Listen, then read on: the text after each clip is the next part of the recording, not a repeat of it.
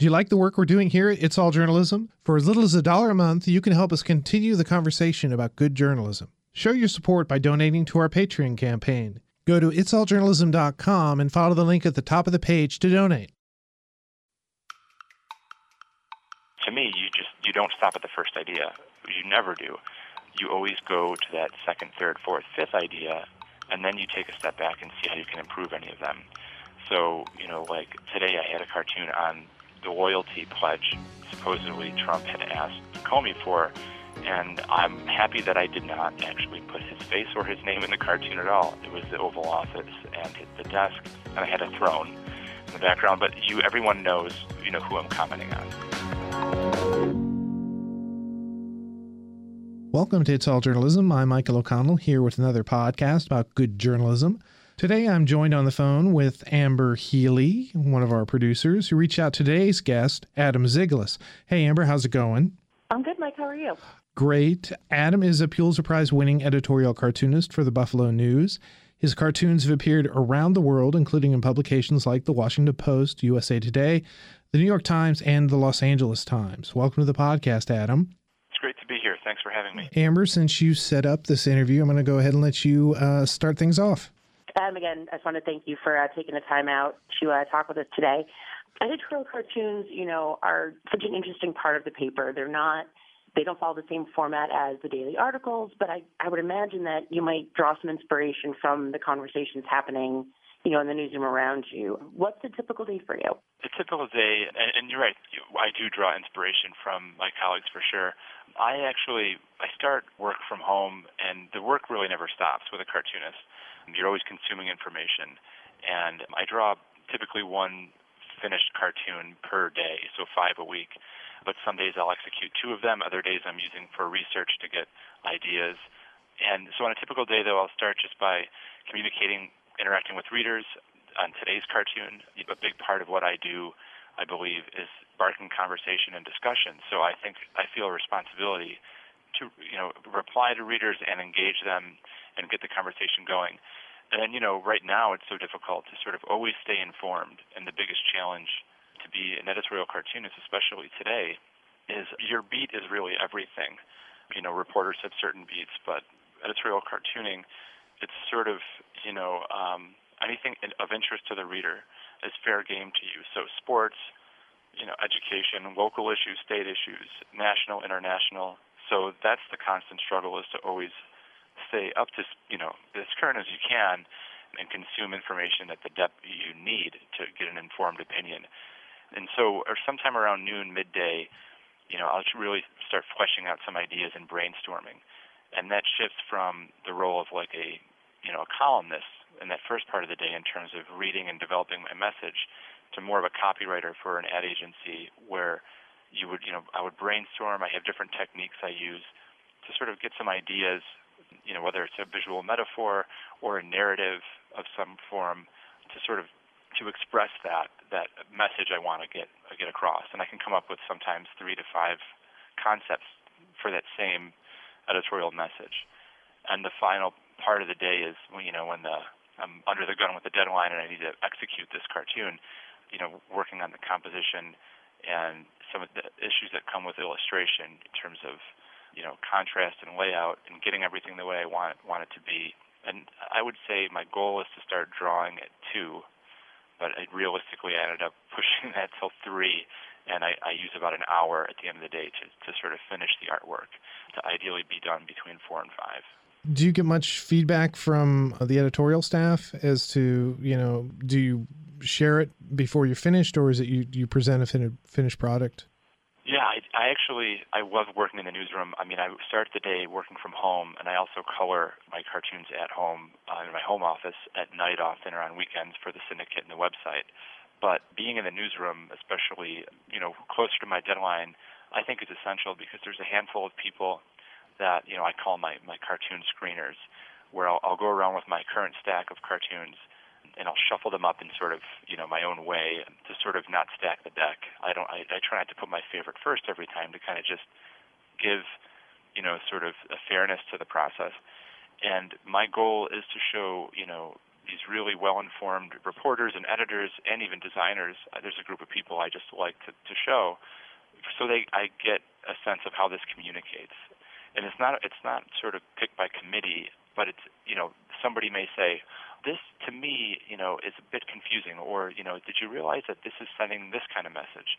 And because I'm working in visual communication, I can't really draw in the corner of my office and assume it will, work really great, to 100,000 Buffalo News readers.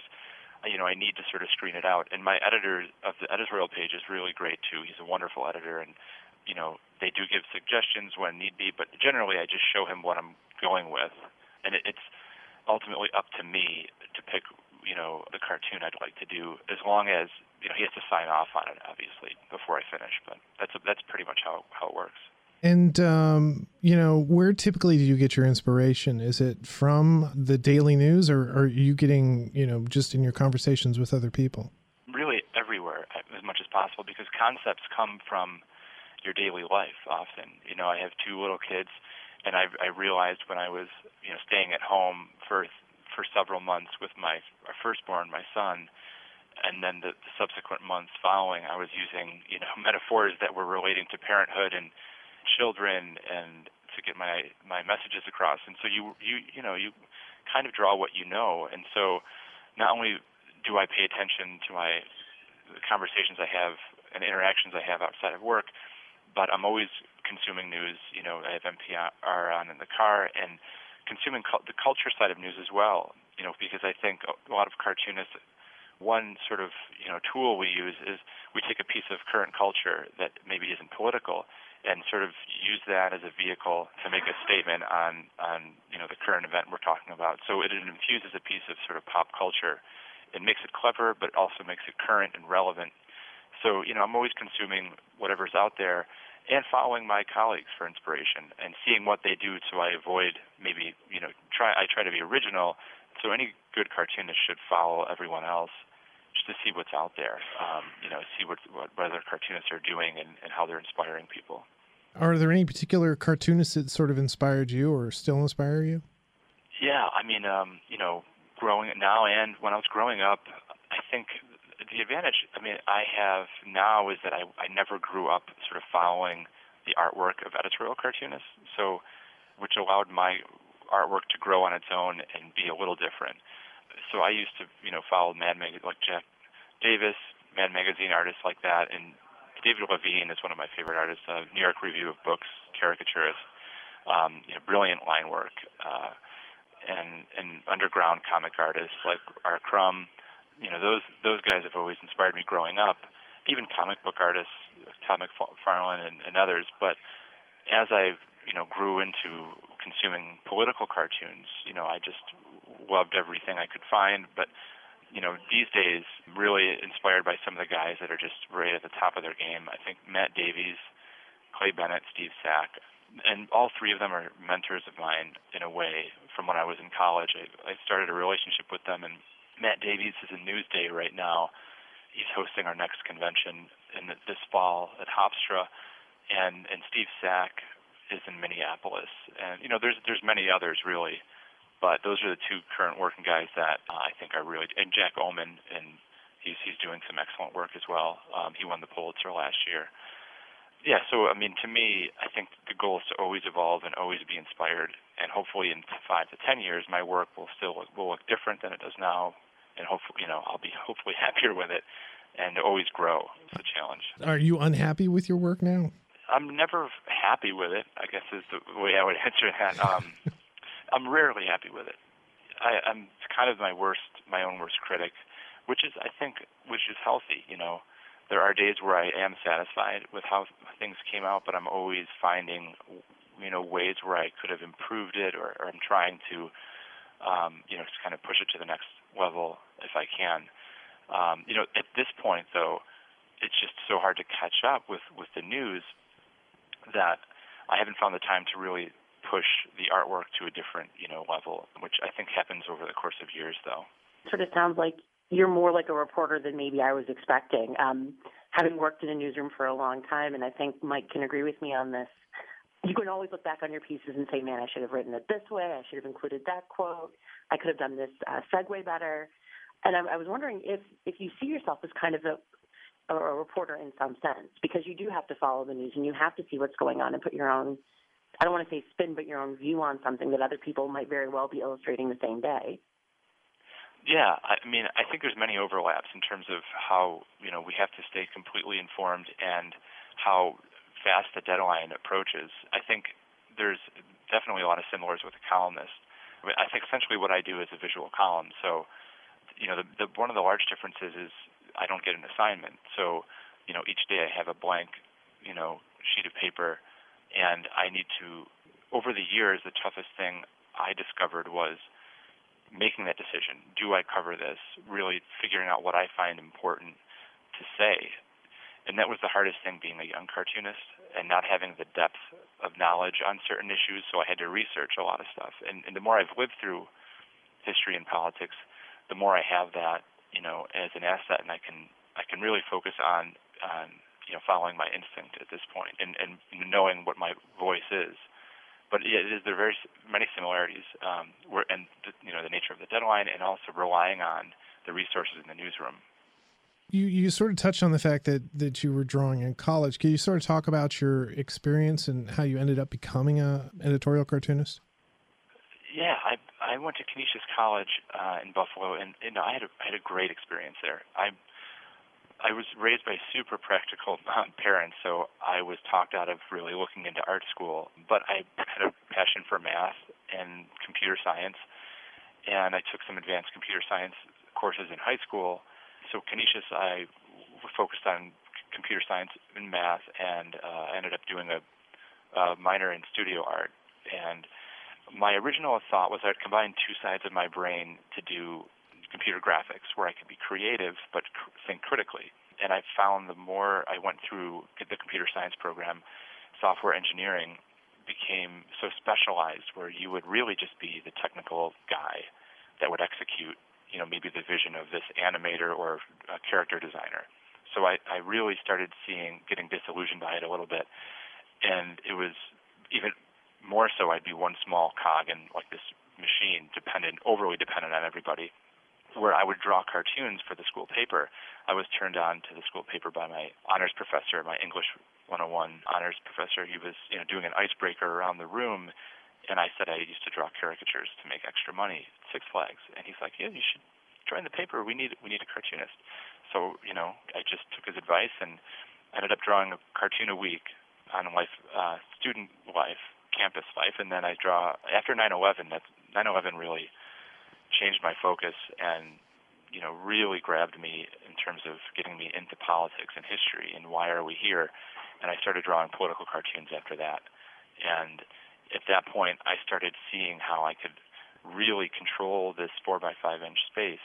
And, I'd be my own boss in a sense. And I would be getting feedback from readers on campus, and the power of having a voice and having an impact that way was really alluring to me. And so I decided to write my honors thesis on editorial cartooning instead of computer science. You could write it on anything. And it took me years to realize that the computer science and math training is perfect for being a cartoonist, and it sounds like it isn't, but if you think about it, computer science and, math in particular, you are working in symbols. You break down a problem into an abstract formula, and you create a solution. Political cartoons are all symbols. And, if you look at, expressing an opinion as a problem that you need to solve, you use creativity just like in the higher levels of math where you're solving writing theorems. And so the functions of the brain seem to really kind of have a similar type of thing. And I never knew it until years later. I'm like, this is actually relevant.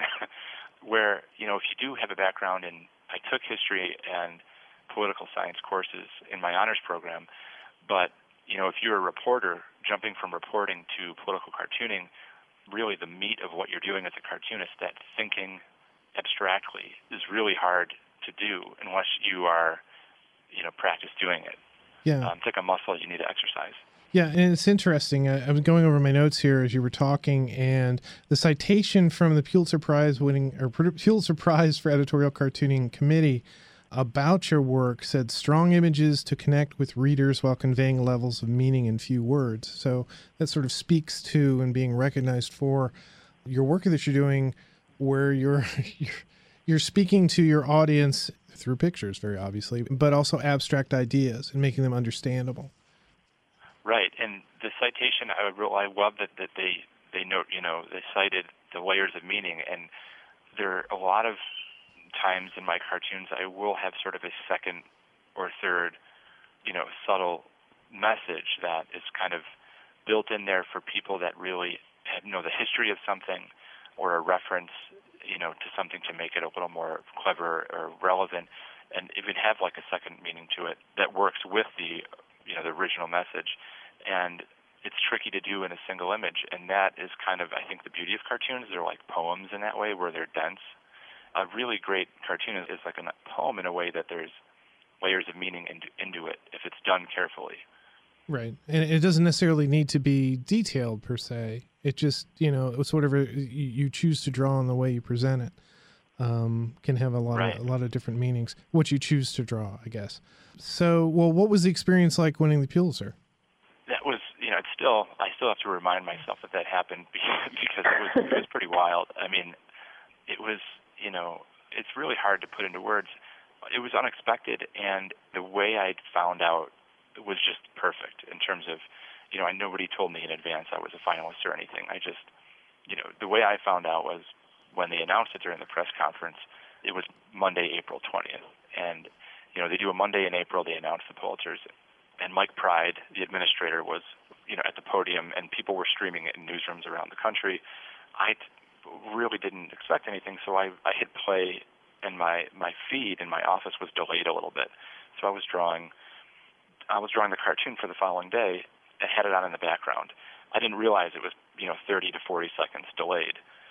So, as I'm drawing, I just start hearing shouts sort of in the newsroom, and like something was wrong almost. It kind of sounded alarming. And then because my office is in the corner, and so I'm not right in the middle of the newsroom. I wasn't sure what was happening. I had this little closet of a space that Tom Tolles used to occupy.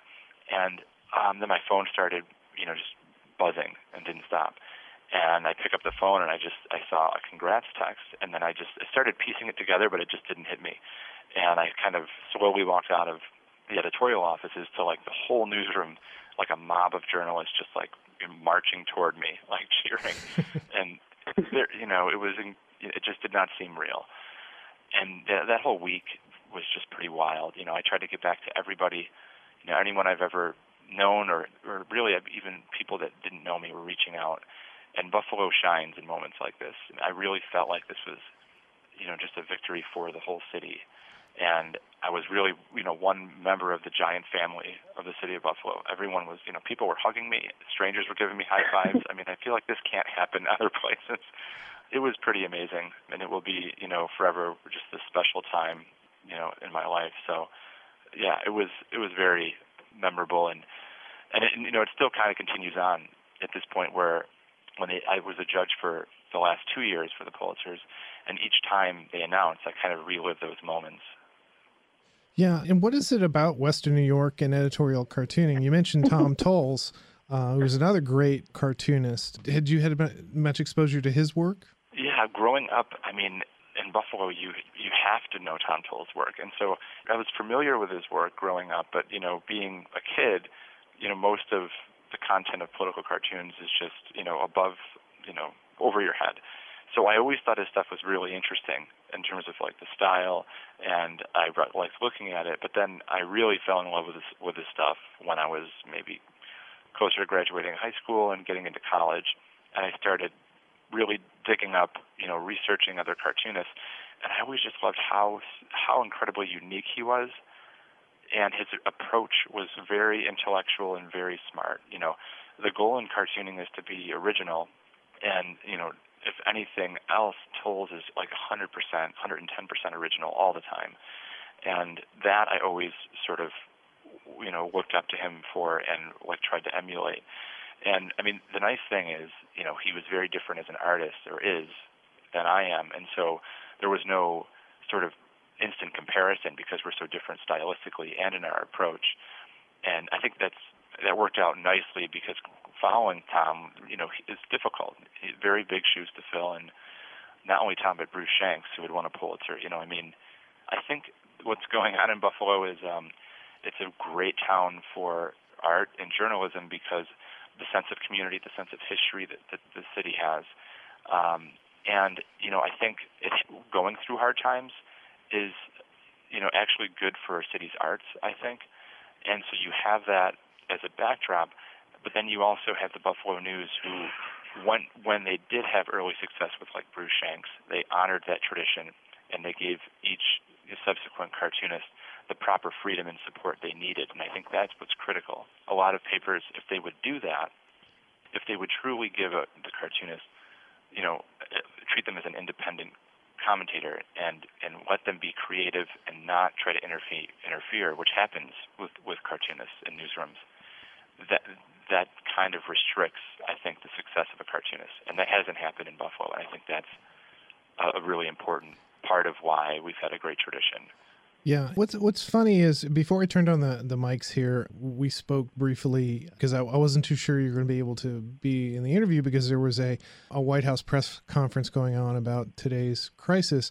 And, I asked you if you needed to cover it, and your response was, well, it'll be a crisis tomorrow. What's it like covering the political environment now as a cartoonist? It's actually quite difficult and stressful, and in a way,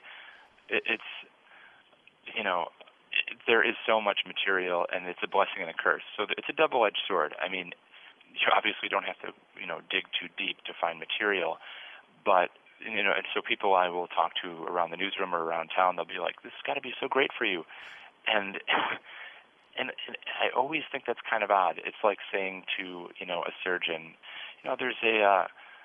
there are two busfuls of kids that just like flew off the cliff. You have so much work to do. This is awesome. You don't have to. I'm thinking like, the country's in turmoil. I should not be celebrating this. And because the historical moment is so big, there's pressure to really, not, let this moment go to waste. So, I mean, you're trying to do your very best work all the time, and you cannot cover the bases that you want to and cover the issues because there's just too much. The nature of this, the Trump administration kind of lurches from crisis to crisis.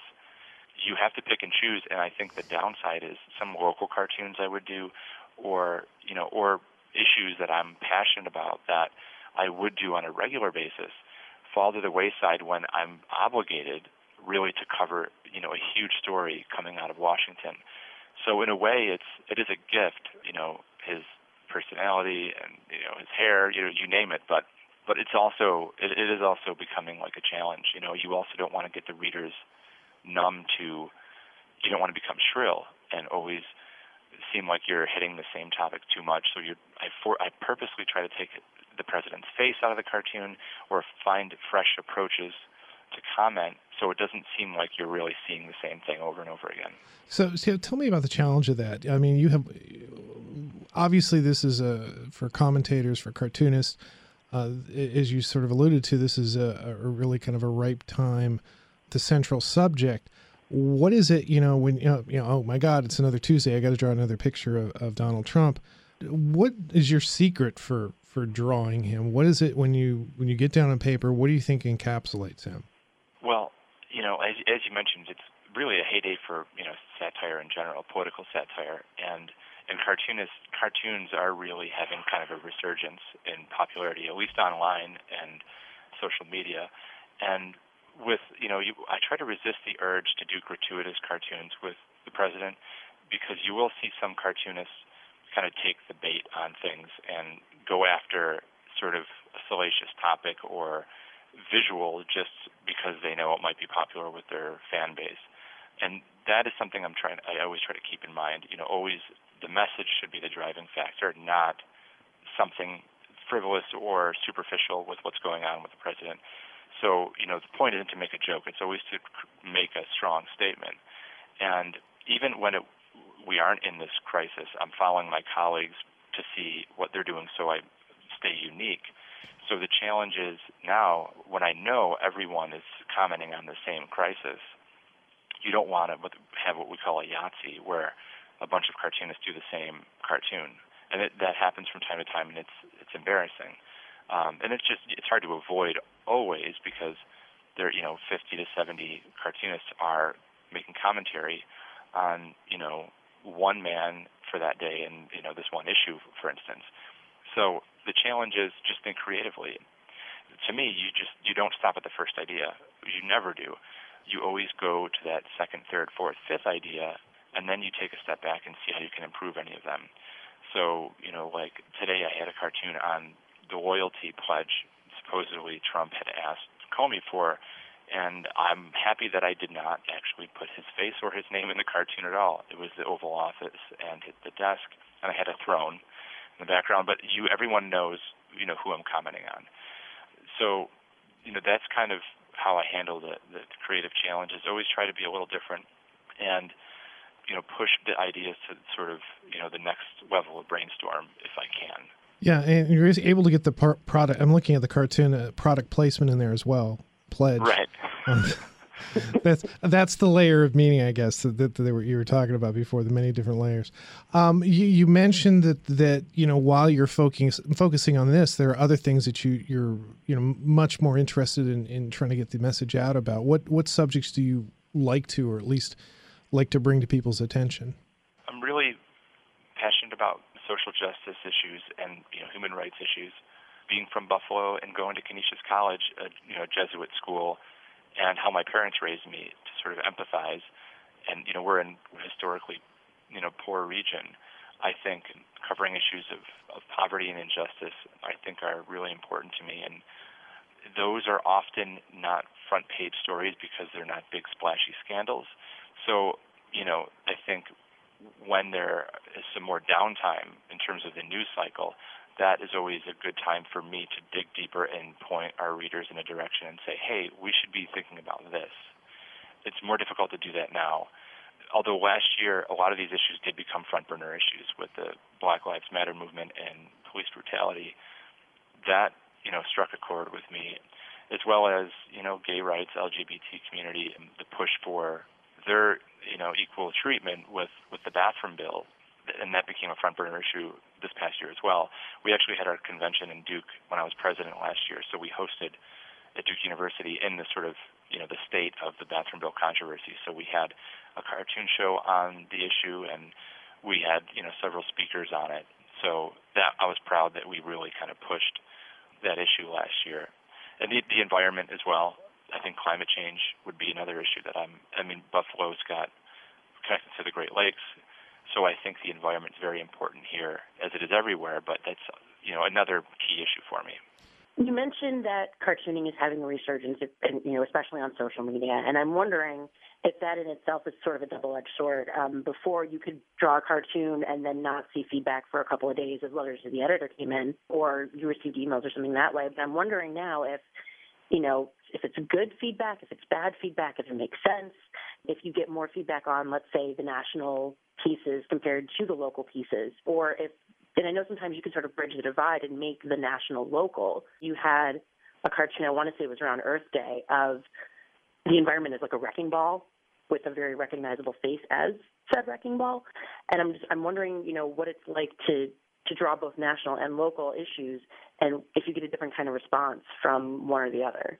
It's definitely a good question. I think, like any good journalist, if you can localize a national issue, I think that's perfect, and which I do try to do with the Great Lakes and with Trump's budget, with the environment. I've always said, how does this affect us?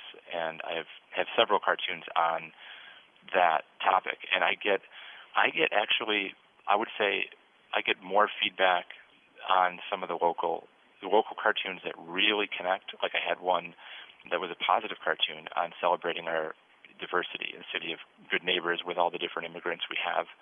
And I love that one. A rare positive cartoon. It got, that was a really, really well received, and I got the most print requests for that. And, the city really loved that.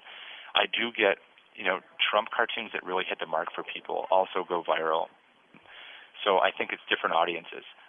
Bill's cartoons go crazy. I have a certain, I think, section of followers that follow me for different reasons. And so I'll notice if I do a Bills cartoon, or if I'll hit like local preservation, like architecture, I have these groups of people that I think are following me for that, and I'll get a ton of great response on it. I think the nice thing about social media is it sort of self-polices a little bit, for me anyway, where email, I get some really nasty, ugly stuff, even with phone calls, and some harassing messages, and that's escalated in the age of Trump to a little bit of a disturbing degree, and people feel empowered when they probably should not, in terms of if they're trying to harass somebody. And in social media, if it's out there on Facebook or Twitter, I think the good people come in and make them point out how horrific that is, and so there's a little self-policing when it's on Twitter or Facebook.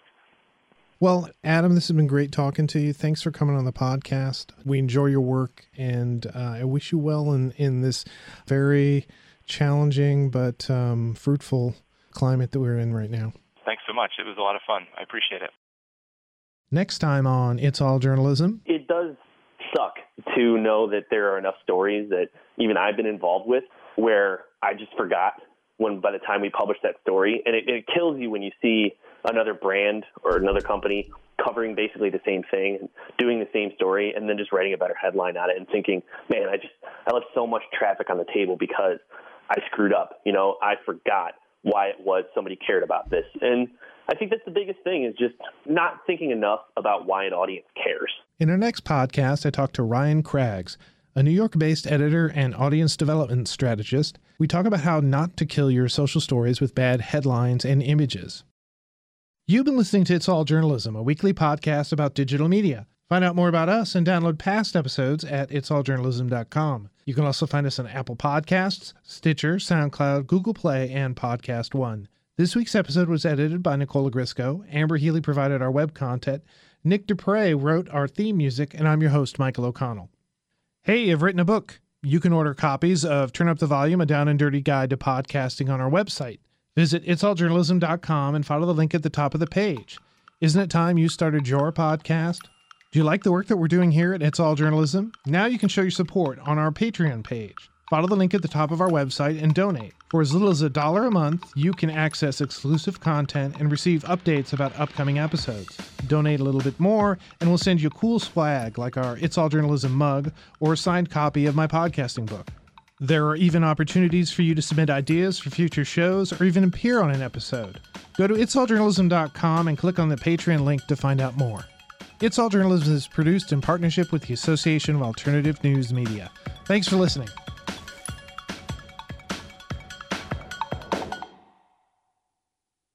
The What's Working in Washington podcast with your host, Jonathan Aberman. We share this region's innovative, entrepreneurial, and creative spirit. This podcast tells impressive stories of passion and spunk taking place here in the D.C. region. It illustrates how the nation's capital is anything but the stuffy, bureaucratic, politics-only reputation it tries to shed. The What's Working in Washington podcast. Find it on iTunes, the Podcast One app, podcastone.com, or at WTOP.com. Search Podcast DC.